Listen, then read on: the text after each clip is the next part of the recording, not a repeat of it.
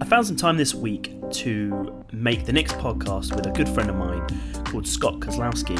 And Scott's a really smart guy. He runs a consultancy firm called Future Point of View and also tours the world speaking on all sorts of subjects like data security and the way we handle data. He's fortunate enough to go around and speak at many different countries and get a really unique point of view. What I wanted to get from our chat was how will we view our data in the future? How will we value it? How will we interrogate it? So, without further ado, let's talk to Scott. So, Scott, thank you very much for joining us today for the Transform podcast. Pleasure having you. Hey, glad to be here, Matt, all the way from the United States. Yeah, so right now you're in your office. We've got a bit of time with you now before you shoot off to another one of your talks. Tell us, Scott, a bit about your background to kick us off. Wow, I've been in the technology field since 1981, and so for over 30 years, and I have done a lot of building of startups, and I do a lot of consulting work, and then along the way, I got busy on the speaker circuit as well, talking about where technology is headed in the future and how it changes certain industries. And so my background is just all technology, and I feel really blessed that it's also been a 30-year time frame that's one of the most interesting ones we've ever had in technology. So yeah, and you've started a few companies yourself, that's right? I have. I've started probably 6 or 7 companies and sold most of them. There's still 3 companies that I have now. One that looks like it might go public next year, and then 2 that we're still growing now. Okay. And so you do consultancy firm day to day? Yeah, we have a firm that's called Future Point of View, and it's a technology strategy firm. And so we fly around the world doing lots of interesting projects for companies on just helping them improve how they're using technology. And then we have a cybersecurity firm as well, which obviously in the present conditions, the cybersecurity firm is growing. Yeah, I bet. And so are these the subjects you find yourself asked to speak on at these events? Today, I would say about a third of all the talks are around cybersecurity. That's actually what yesterday's was about. And then the other 2/3 are really all about some form of digital transformation or digital maturity, or again, how technology is impacting certain industries. Everybody kind of wants a look ahead 2 or 3 years and wants to understand what's technology going to change. Yeah. Yeah. And obviously that's, how I met you is that future thinking, and we kind of saw eye to eye on that, I think. So has that been that future look? Is that what's driven you in your career and your passion? It's funny because you don't, as a high school kid, or in school, I didn't think a lot about that. I loved technology because I just thought it was really an interesting tool. I loved what it could do. I loved what it could accomplish. I loved how it changed the world and how it changed our lives. And then somewhere along the way, I did start understanding that being able to look forward into the future and be accurate about predicting what would happen, that was something that really could help you make money. Because if you understood where technology was going to go, I could build a company that was headed in that direction. Yeah. And so as that's unfolded, obviously you've taken in personal data and information and learned from that. So today's talk was framed around data and what we do with it. So what have you learned about our use of data, and what should we be looking at for the future of that? Well, I think data, although we've been talking about it for a long time, it's still one of the most underutilized assets that we have in technology. Data really turns into insight. That's really what it turns into. When people talk about data, what you're really talking about is the insight that it will give you. What it will let you see that you've never been able to see before. And I think we're just scratching the surface right now of how powerful data can be and how it can be used. I think although we've been talking about it for decades, I still think that we are not even close to understanding how to really fully utilize it. Mm. And so we're collecting more and more, personal data and business data, and the way we view that is changing all the time, I think. And we see that all the time where people know it's the right thing to have some information, some data that they're storing, but like you say, they don't know how to dig into it or make it meaningful or useful yet. So how are we going to start changing the way we view personal data? Well, there's a lot of aspects about personal data that's interesting. I mean, one is the debate on privacy. How much data are we going to allow people to have? What's the law going to be around personal data? How are companies going to be able to use it to help us versus how might organizations use it to invade our privacy and hurt us? I think that personal data as an asset is something that, again, it's so new that organizations can collect hundreds and hundreds of fields on data from us, and there's so little agreement on what law should be created around it, who should have the ownership of that data. And so, every country views this differently. Obviously Germany has much tougher privacy laws than we do here in the U.S.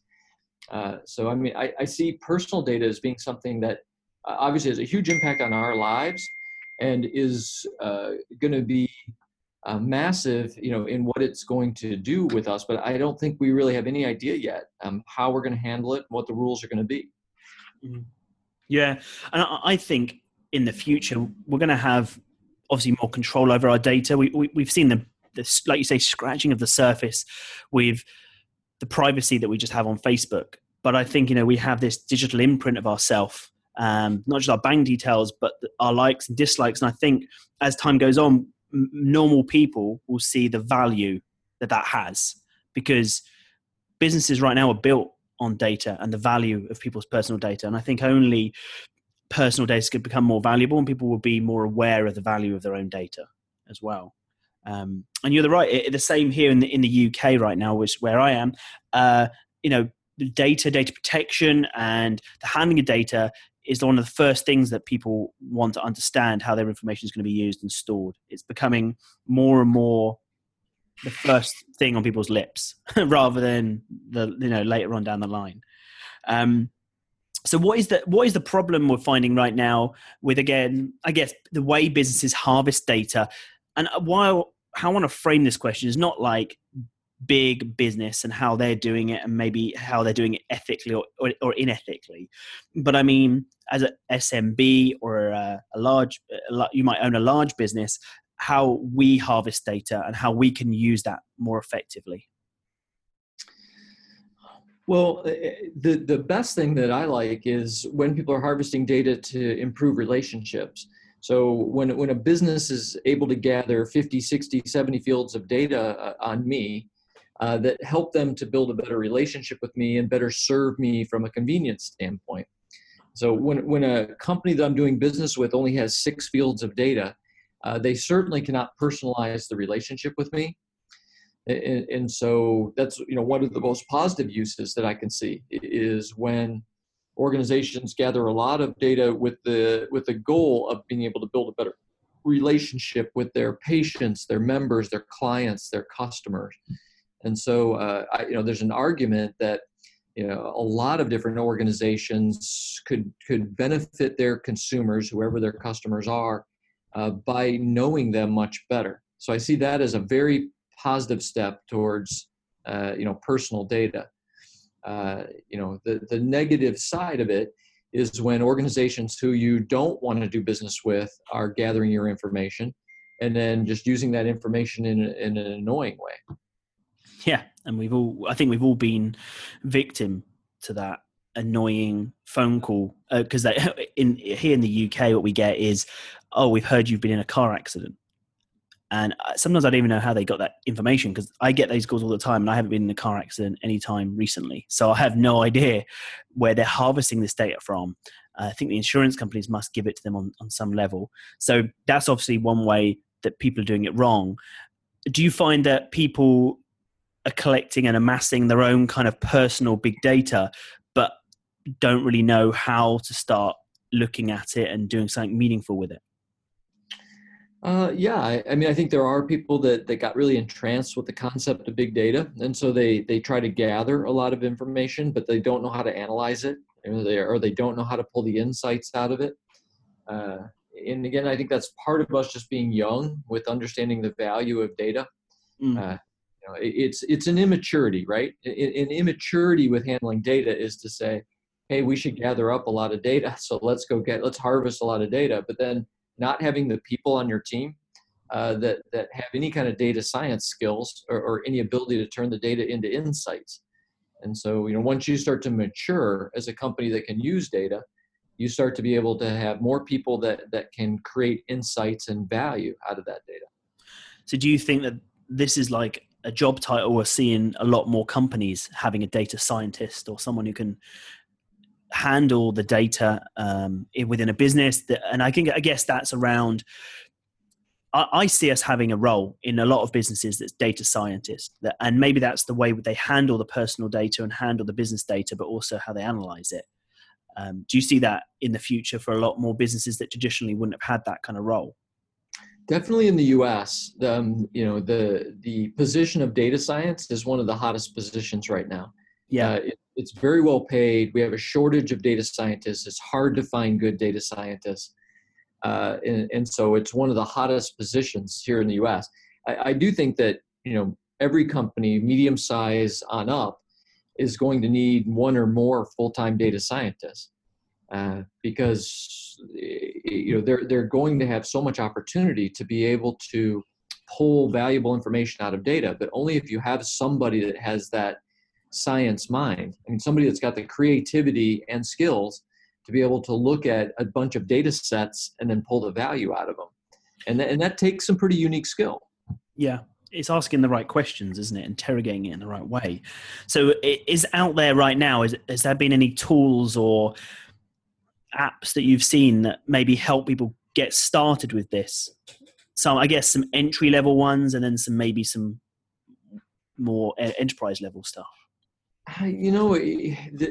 Most of the tools that you see are in categories, right? There's visualization tools like Tableau, and there's analytical tools like R, and then there's data platforms, and there's many different data platforms. And so, what we're starting to see now is that some of the platform makers are starting to combine different tools so that you can get one platform that does multiple things. It can do predictive analysis, it can build a rules engine, it can have data visualization. And so just like I think our ability to exploit data is still immature a little bit, the market for the tools is really still immature. And so, I think we will see for the next 10 to 20 years a real blossoming of tools to help us manage data, even at the personal level, right? I mean, if you really think about it, we don't have very good tools that allow us to manage the data we want to see on a daily basis. It's very unstructured. I think I've always thought like that we will get better personal tools to use on our mobile devices that'll allow us to be able to tap into all the data in the world in a much more sophisticated way than we do today. Yeah, I think you're right. And I think, I've seen the enterprise level software like Microsoft BI. I personally think you need to know what the right questions are to use that effectively.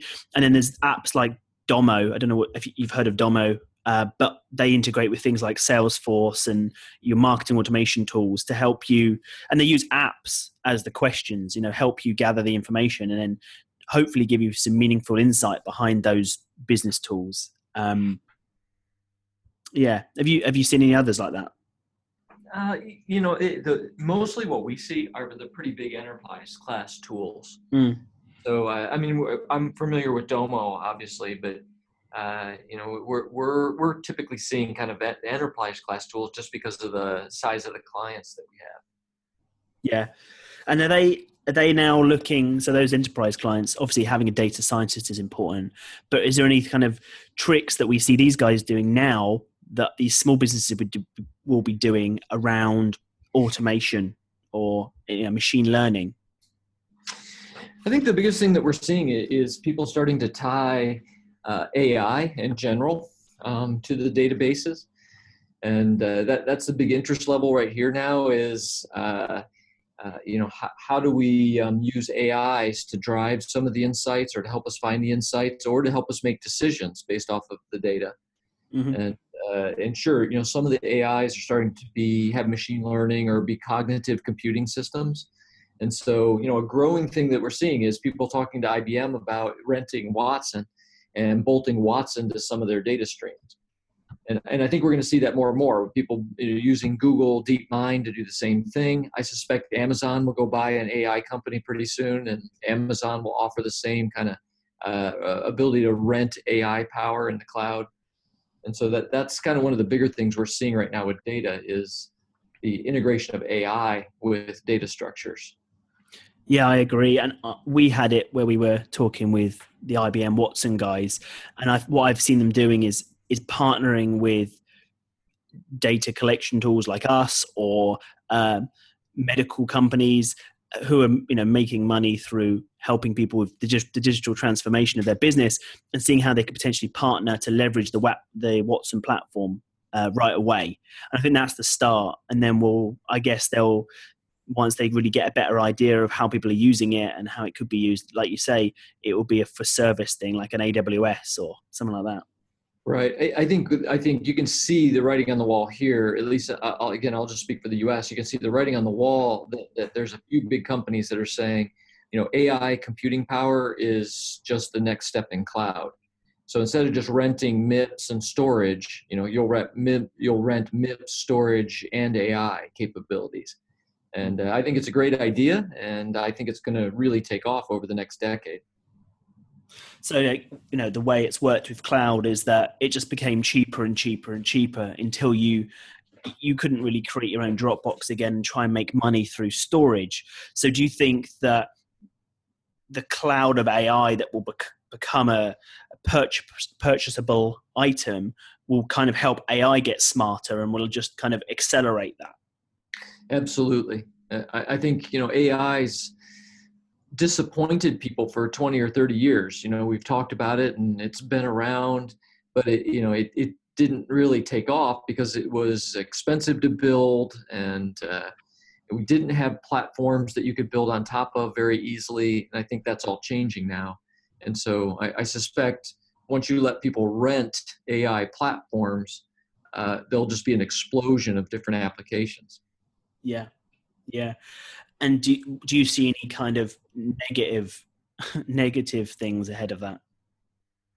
Sure. I mean, I'm concerned about people using AIs to make decisions that humans used to make, and that the AIs won't have the same level of discretion. And until the AIs learn enough, sometimes they'll have a bias or they'll make decisions that won't be good.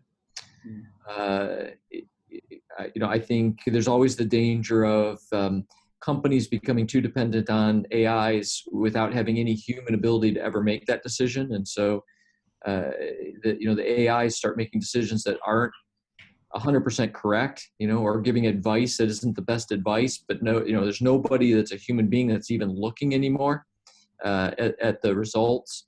So, I think we're probably learned a lot of lessons about how we implement AI.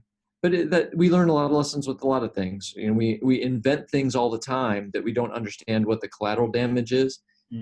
I think the big fear with AI is that the collateral damage is going to be a lot higher in some cases until we learn our lessons. Yeah, and I'm sure it depends on the applications of those things. It seems that the spin that you have on a lot of these things is still being able to inject the human element into it. So if we're going to be collecting all this information, all this data, it should be to make the experience better for the humans. Yeah, I think whether that experience is more convenient or more profitable, to me, technology has always been a tool. It's always a tool to help improve humanity, and that's the way it should be looked at. And so, when things I get concerned about are, when you're going to use an AI to do an autonomous weapon, and militaries start thinking that that's the right thing to do. And then the AI is now making indiscreet decisions on who it kills. Okay, well, now we're not using technology to help humanity, right? Now we're not using AI for something that's helping the world in any way. Yeah. And you see AI and big data going hand in hand. The better we get at analyzing data and processing big data, the better our AI and our automation becomes. Absolutely. I mean, AI is built on top of big data. I mean, it's just built on top of it. You almost can't have one without the other. The data is what feeds the AI. But it's the same way with our brains, Matt, right? It's always been that way. I mean, our brains can only make decisions based on having a lot of experience and data to make those decisions on. And so I think the big change for companies is, for years, when companies have done BI or companies have worked to be good at data, the goal has been to make your people smarter. And so if we can give the people more insights and better dashboards and better reports, then the people would be smarter. The big change now is that, no, now your big data, half of its value is driving AIs, and the other half is making people smarter. And that's a big change in thinking. That a lot of the purposes for the data is to make the AI smarter, not just to make your people smarter. Yeah, I heard you do a talk once, and you said that the cell phone, our iPhones, our Android phones, we had to change and understand how that fit into our life. That it's an extension of our brain. We don't need to remember everything in our calendar anymore because it's in our phone. And that's how I see AI. Is we don't need to do these tasks. AI can do it, so we can get smarter at being human and how the human can interface better with people. I think, I'm going to wrap it up there. I mean, I think that's been really, really useful for me anyway to understand that. And I think it's really interesting to see how, the big thing that came from that for me is how, data has to come first. And once we work out better how to collect information, how to analyze it, how to understand it, then AI and automation can really come into its own. So again, thank you very much, Scott, for coming in today and chatting with me about this. Always glad to talk to you, Matt. Great. Okay. Thank you very much, Scott. LaunchCloud created Transform podcasts and ebooks to help support you in your digital transformation. You want to download our books now? Go to launchcloud.com/books.